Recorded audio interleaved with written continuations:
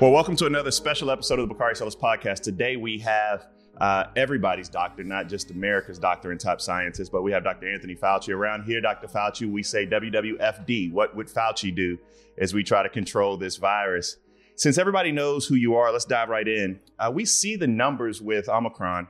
It's affected us all. My wife's had it. What should we all be doing now, particularly for folks who are vaccinated? Explain to us what is the guidance as we sit here presently.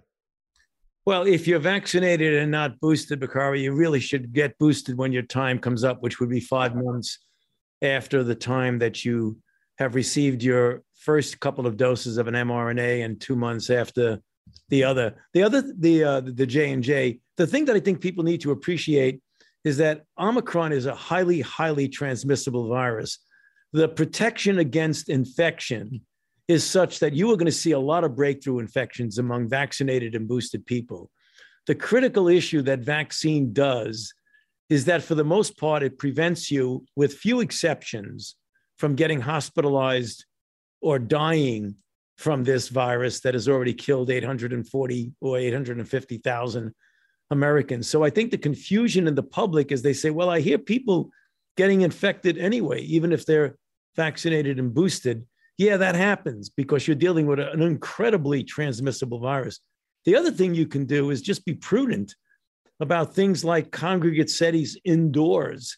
It's not a good idea to be doing that right now, given the transmissibility. And absolutely 100%, if you do it, wear a mask, a well-fitted, high-quality mask, because they really do work. There's no doubt about that. One of the other things, very quickly, that you could do if you want to go that extra mile of prevention, even if you have a gathering of family and friends in the home, is to get one of those rapid antigen tests of people like the same day that they come in the house. They're not like 100% sensitive, but they're sensitive enough that they'll pick up people who are infected. And of course, the final thing, if you're symptomatic, don't go out. And if you are with people who are symptomatic, just stay away. This is a very critical time. We're in a very, very sharp spike. As you know, we're well over 1 million cases a day, which is really ridiculously high. So if you could summarize for listeners, what's the administration's COVID strategy right now? Specifically, how are you addressing the bottlenecks around testing?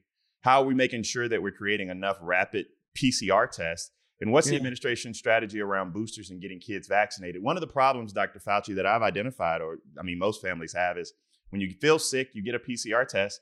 By the time you get the results back, it's your 5-day period is up. Yeah. So that's a great question. Given what we have right now, if you feel sick, you should get a PCR test. But also, you could have, even though it isn't the 100% sensitive, Bakari, you can get a rapid test. And stay home until you get the result of that right now. It's a very, very difficult situation. I mean, for someone who has the classical symptoms of a COVID-19 type of infection and feels ill, they should not go out. I know there's a lot of stress and strain. Well, I got a job, I have so many other things you need to do. But to the extent you could possibly do that, stay out of circulation until you find that you are infected, which means you should isolate. Or if you're not infected, then you could go out and do whatever it is you need to do, family-wise, work-wise, employment-wise, or what have you. Where do you see things going in terms of vaccines for children under 5? And what does science tell us about our youngest children in COVID? My daughter's immunosuppressed. She just turned 3 last week, and they're twins. So we do our very best around here. So tell us the guidance and where you see that going for the youngest and most vulnerable among us. Okay, so let's just talk about the age of 6 months to 4 years. The studies that were done, they were done in 2 separate groups, six months to 24 months and 24 months to 4 years. The dose that was used for the younger kids, the 6 months to 24 months, was the right dose because when the kids were vaccinated, it showed the vaccine was non-inferior to the same type of response that was elicited in an adult. However, the critical one that was disappointing is that in the kids 24 months to 4 years, it appears that that dose for those children did not induce a response that was felt to be non-inferior to the adults. So they had to regroup. And the conclusion was that you're dealing with likely what should be a 3-dose vaccine for kids, forgetting boosters, just a standard 3-dose. So we really got to hustle on that and get that data so that we can get the kids from 6 months to 4 years vaccinated. But you got to get the data to show that it's safe. Almost certainly is going to be safe. We haven't had any safety signals yet in younger kids, and that it is immunogenic enough to protect them. I would hope, you never want to give a time frame, Bakari, because it always comes back to bite you. It's going to be up to the FDA to look at the data that the company presents and make that decision. Hopefully that'll be sooner rather than later.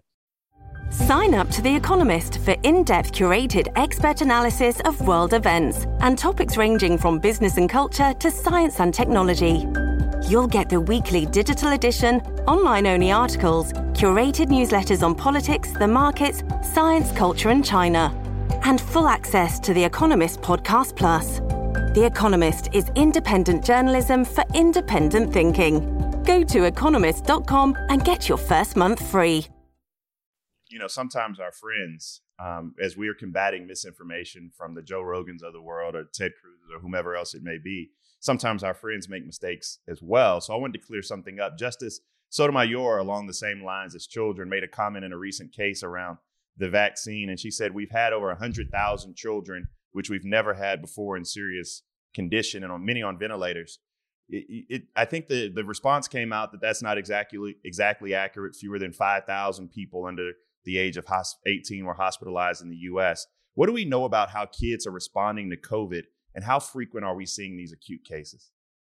Yeah, well, it's really a question of the quantity and the volume of the infection and the certain percentage of kids. Whenever you get a virus that has the capability, even if it is a less virulent strain, the way COVID appears to be in the Omicron form versus the Delta form, if you have so many kids that are infected, you are going to have a certain percentage of them that are going to get hospitalized. And that was the lower number that you mentioned, not the higher number. The only thing is you don't want to downplay that, because if you have, just as an example, let's say you get 50 people infected and 10% of them get seriously ill. That means that 5 of them will get seriously ill. Then you get another infection like Omicron that is only 2% people hospitalized, but you have several hundred of them that have gotten infected. At the end of the day, you're going to get more hospitalized kids. The bottom line is you don't want kids to get sick enough to get hospitalized, but the more infections you get, you're going to see that. But having said that, Bakari, in general, it's a less virulent virus than the Delta virus. Omicron is a less virulent virus than Delta.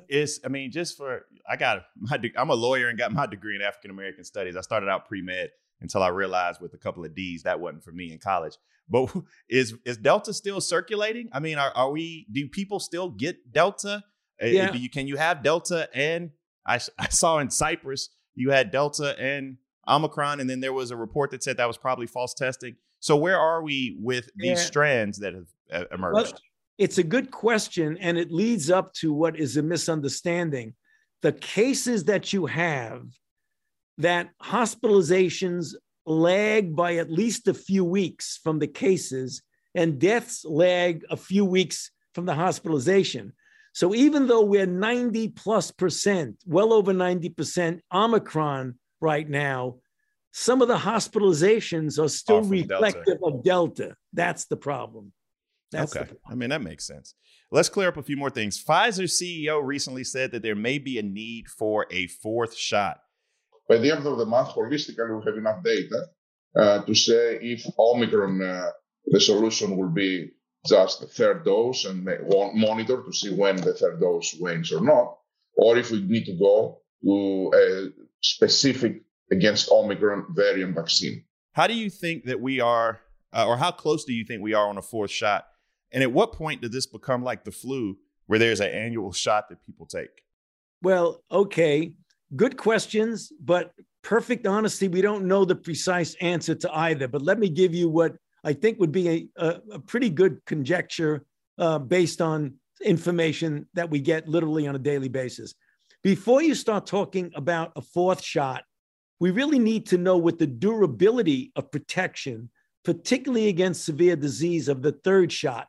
No doubt, protection against infection wanes pretty quickly in a matter of a few months, several months.